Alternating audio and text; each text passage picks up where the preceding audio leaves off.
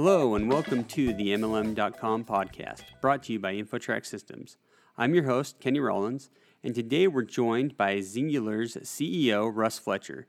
Russ and I have gone back a long time. I've learned a lot from Russ as we've worked around each other in different capacities, and I'm excited to have him on the show today.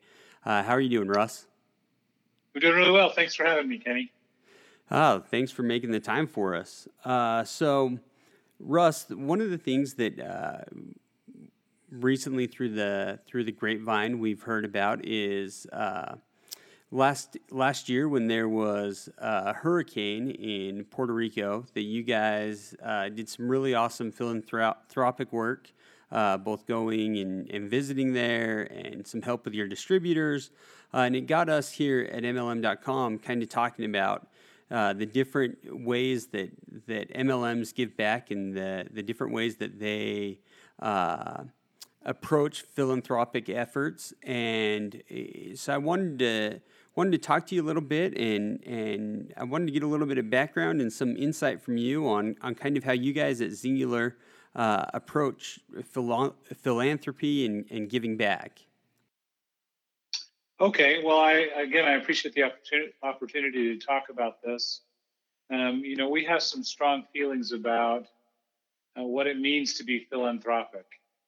And here at Zingular, if you take a step back and you look at the grand spectrum of what network marketing companies do, many of them have charitable arms that they spend a lot of time with, and some of them, that's their whole reason for being, and we applaud that.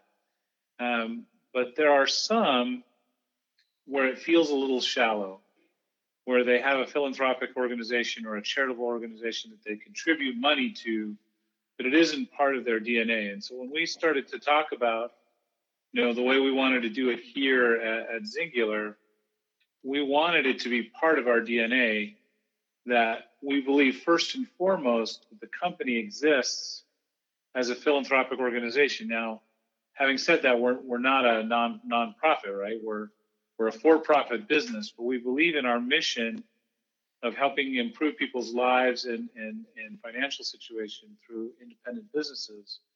So much so that we try to throw everything we can into that, and we think that by itself is a form of philanthropy. So we have to start with that. We believe in the mission of changing people's lives for the better. And it actually was a kind of an aha moment when we came to it a couple of years ago, when we realized that we don't actually change anybody's life. All we can do is empower them to change their own lives. And so we believe very strongly in that.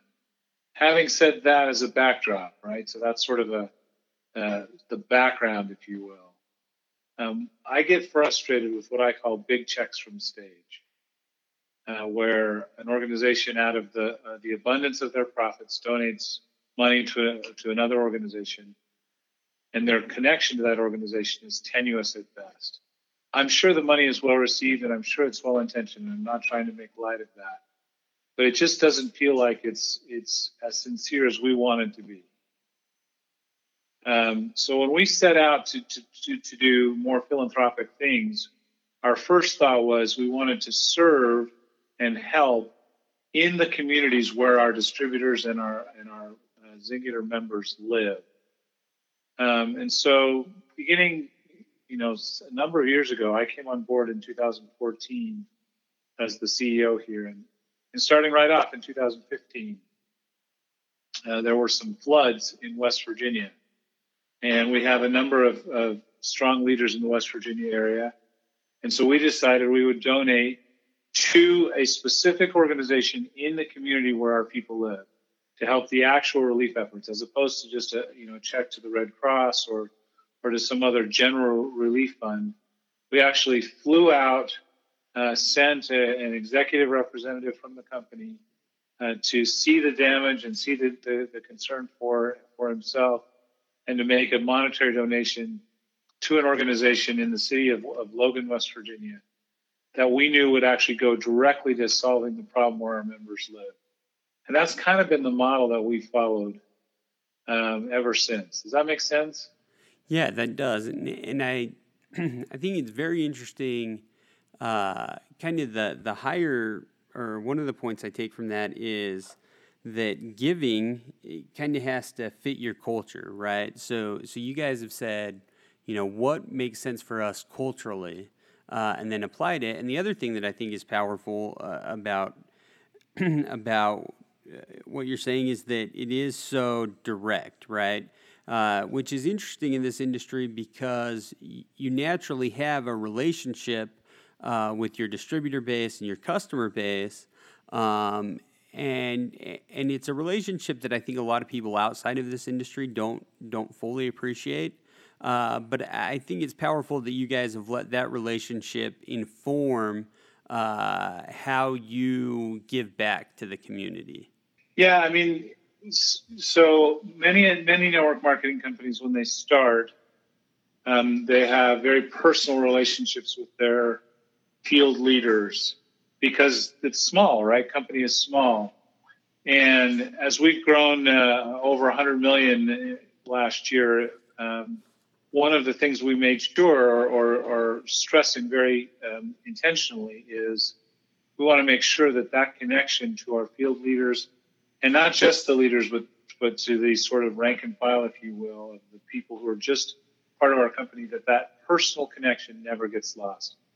Now, there's only so far you can go, right? You have so much time in the day and so much ability to connect to people, and so we make it a point of saying we call ourselves member centric, which means everything we think about and do, we're trying to do to foster that communication with the members, and make sure that they understand that it's not just a number on a spreadsheet or a name on a recognition web page or something like that. They're real people with real challenges and real lives that we're trying to affect for the better.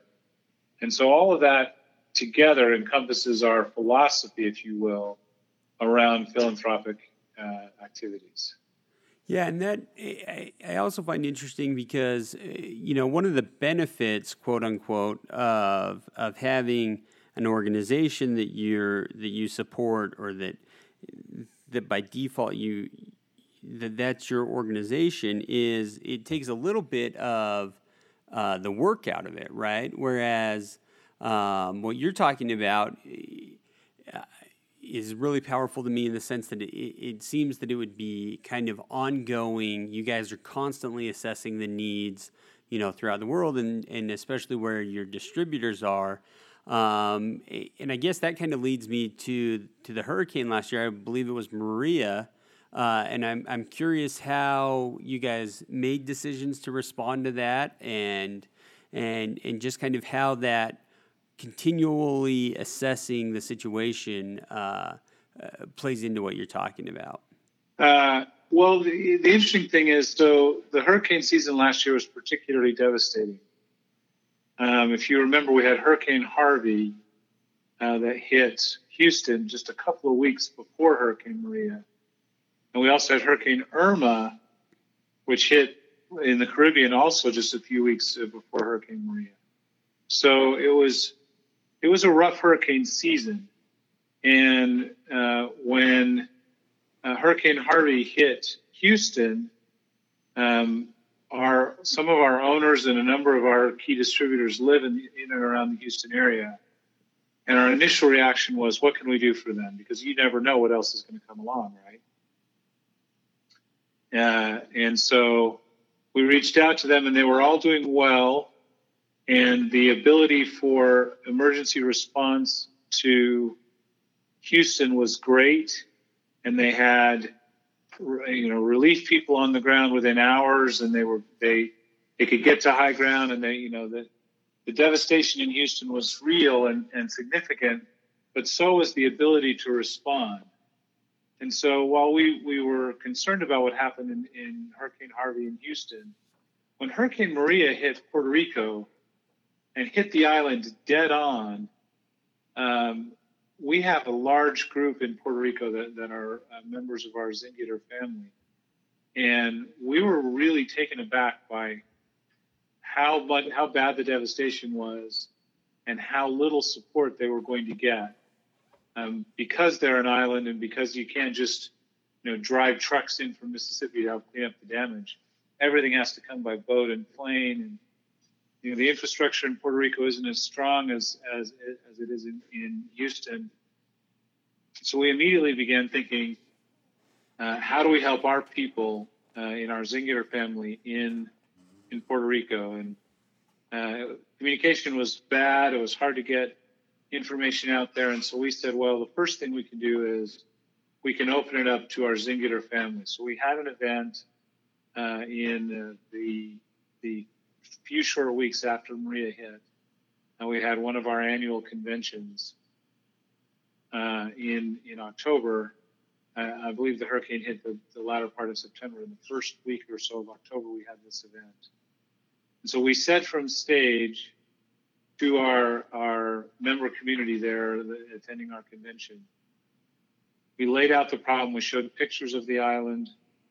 We showed messages we were able to get out from our members and distributors there that they were out without power, without water, without gasoline. Even if they had a generator, many of them were without generators. And we said, look, we're going to match dollar for dollar everything that you donate here at this convention.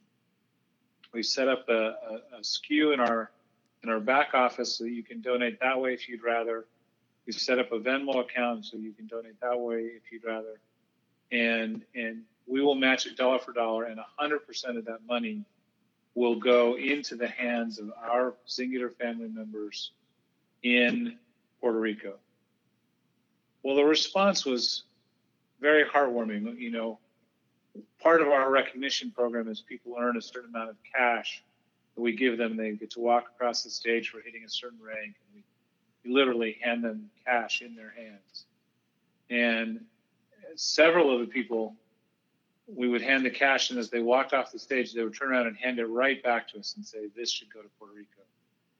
And, the feeling that we get from that, you can't pay for that. You can't buy it. It's not fake. It's because they understand that our mission about empowering people to change their own lives is real. And they didn't know these people from Puerto Rico, right? They know they're part of the Zingier family, and they trusted us that we would make sure they got the money. And so we raised, tens of thousands of dollars at that event. I'm reluctant to give the exact amount. Well, that is just amazing that kind of response, and yeah, the trust that it requires from the field. But I'm also I want to hear a little bit how you think it changes the dynamic of your field when they see the company that they're associating with and that they are a part of being proactive in that way and being generous in that way. How do you think it changes the dynamic amongst the field and between the corporate office and the field? Well, so it's interesting because there are two things at play. I think that they appreciate the sense of community that we're trying to foster, where people from across different walks of life in different areas of the world understand the heart of what we're trying to do. And that's why you get people walking off the stage and turning around and giving their money back. Because they understand that the overall goal here is not just to make money. The overall goal is to empower people to live the life they were meant to live. And when they were seeing the devastation and understanding that their Zingier family wasn't there because they couldn't get out of Puerto Rico, they couldn't come to the event because they were literally trapped on this island. They understand that they needed to help. The trust factor is another interesting one.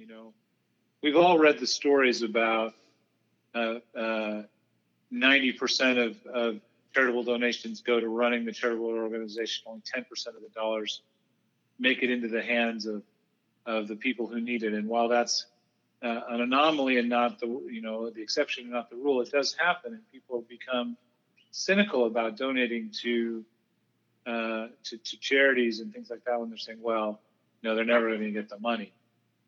And one of the things we made sure is that we were accountable to the dollars.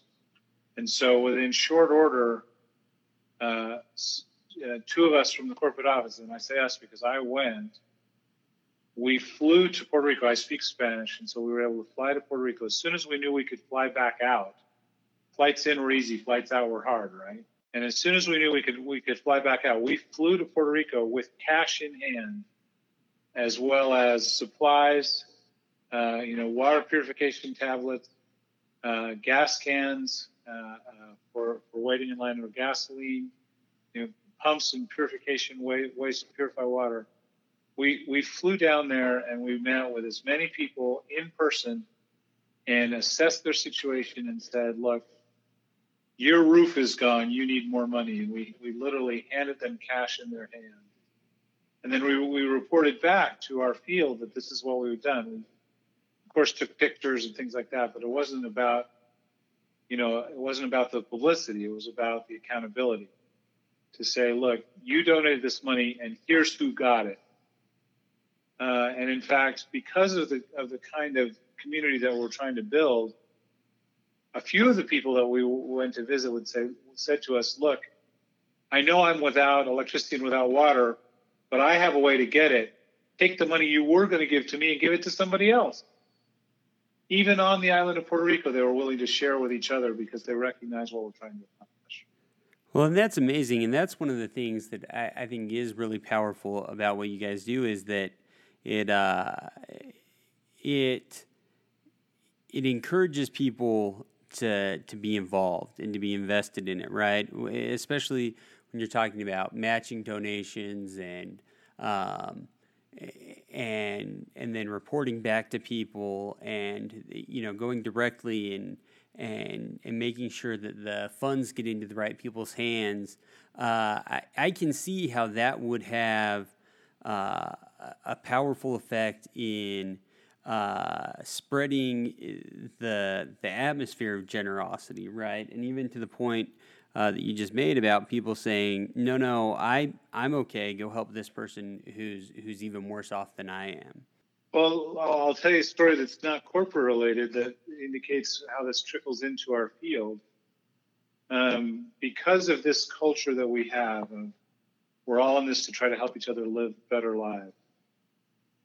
There was a woman in our field who was a fitness model and a CrossFit athlete before she ever was part of our Singular family. And she was in a terrible car accident and was paralyzed from the waist down and kind of became despondent and put on a bunch of weight. Our products are weight loss focused. And so sometime after this, she came across the Singular opportunity and used our products to lose a bunch of weight. And she had competed in these Spartan sort of obstacle course races. Are you familiar with those? Yep. Yeah. So before her accident, she had done those. And when she started, after she lost the weight with us, she started back into going back to the gym and working out. Well, her former Spartan team said, we want you to do another race. And so she actually went, and together with her Spartan buddies, not associated with Singular, they basically, everything she could do with her upper body, she did, but if she needed to do something with her lower body, they carried her. Well, we kind of made a big deal about how exciting that is and shared her video of that experience on our official corporate Facebook. Well, a distributor that lives in Canada, this woman lives in the South. I think she's from South Carolina.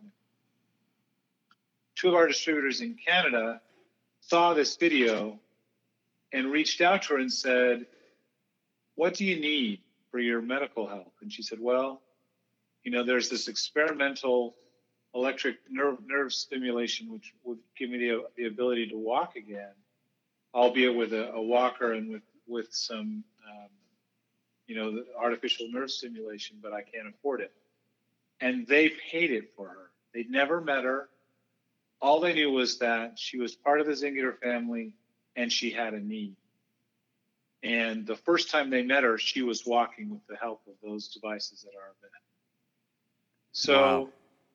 So, we didn't do that. That's not a corporate thing.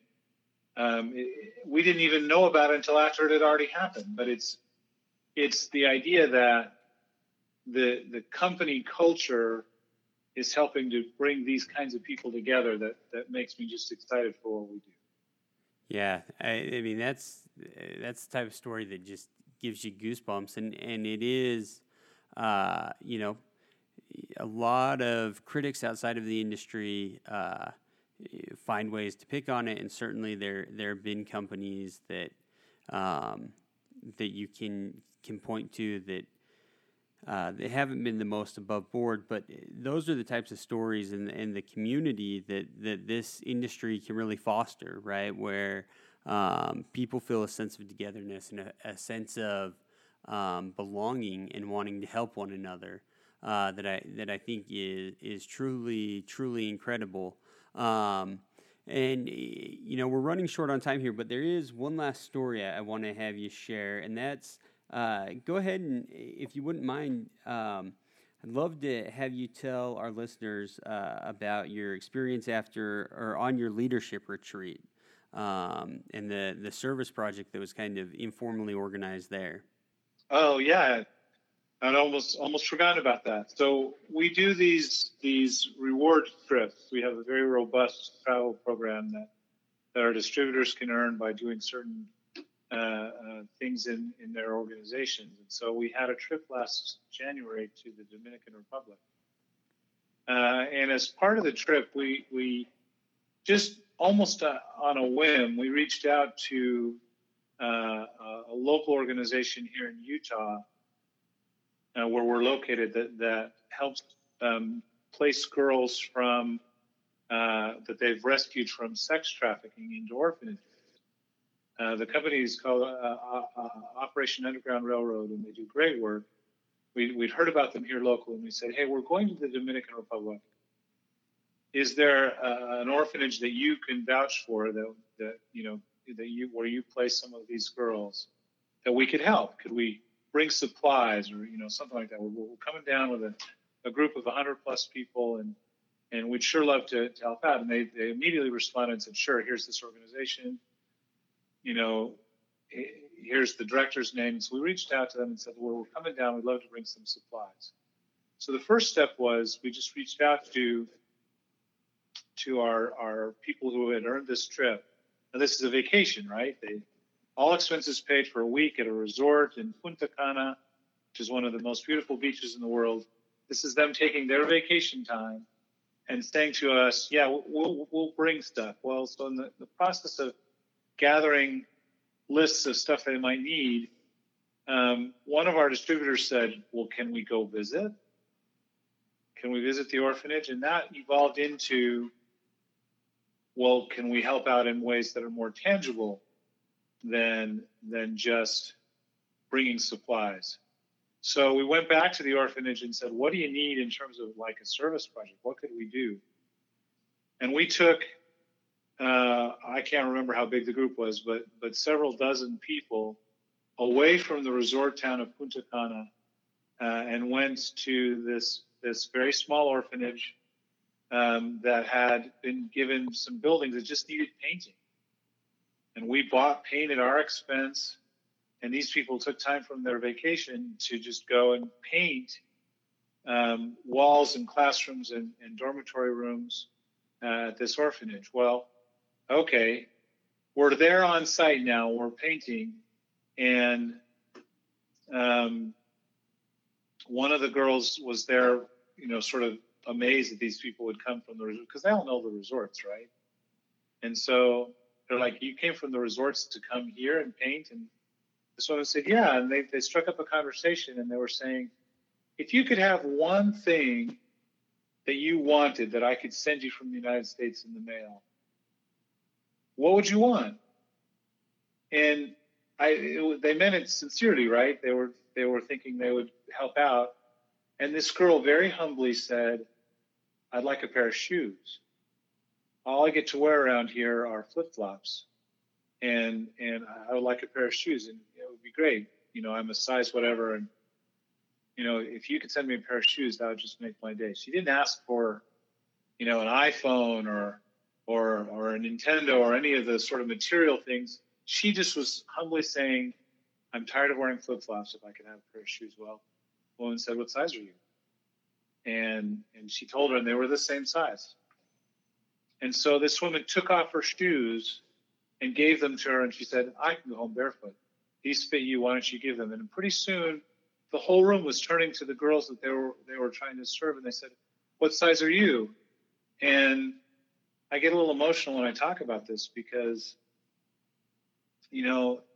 these aren't necessarily millionaires. Yes, they'd earned a trip to the Dominican Republic, but these are people of sort of normal, regular lives, just giving literally the shoes off their feet and going home happy as they possibly could be. And we took a picture of the girls in their new shoes and these other women barefoot, all of them beaming ear to ear at this just incredible moment.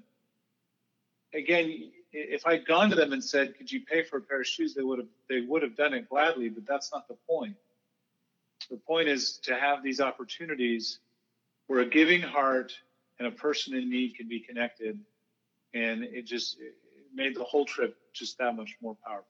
Yeah, and that just hearing that is, it's a heartwarming story, and I think it's incredible, both in the actual experience and also in the representation of the culture that you guys are working to foster over there.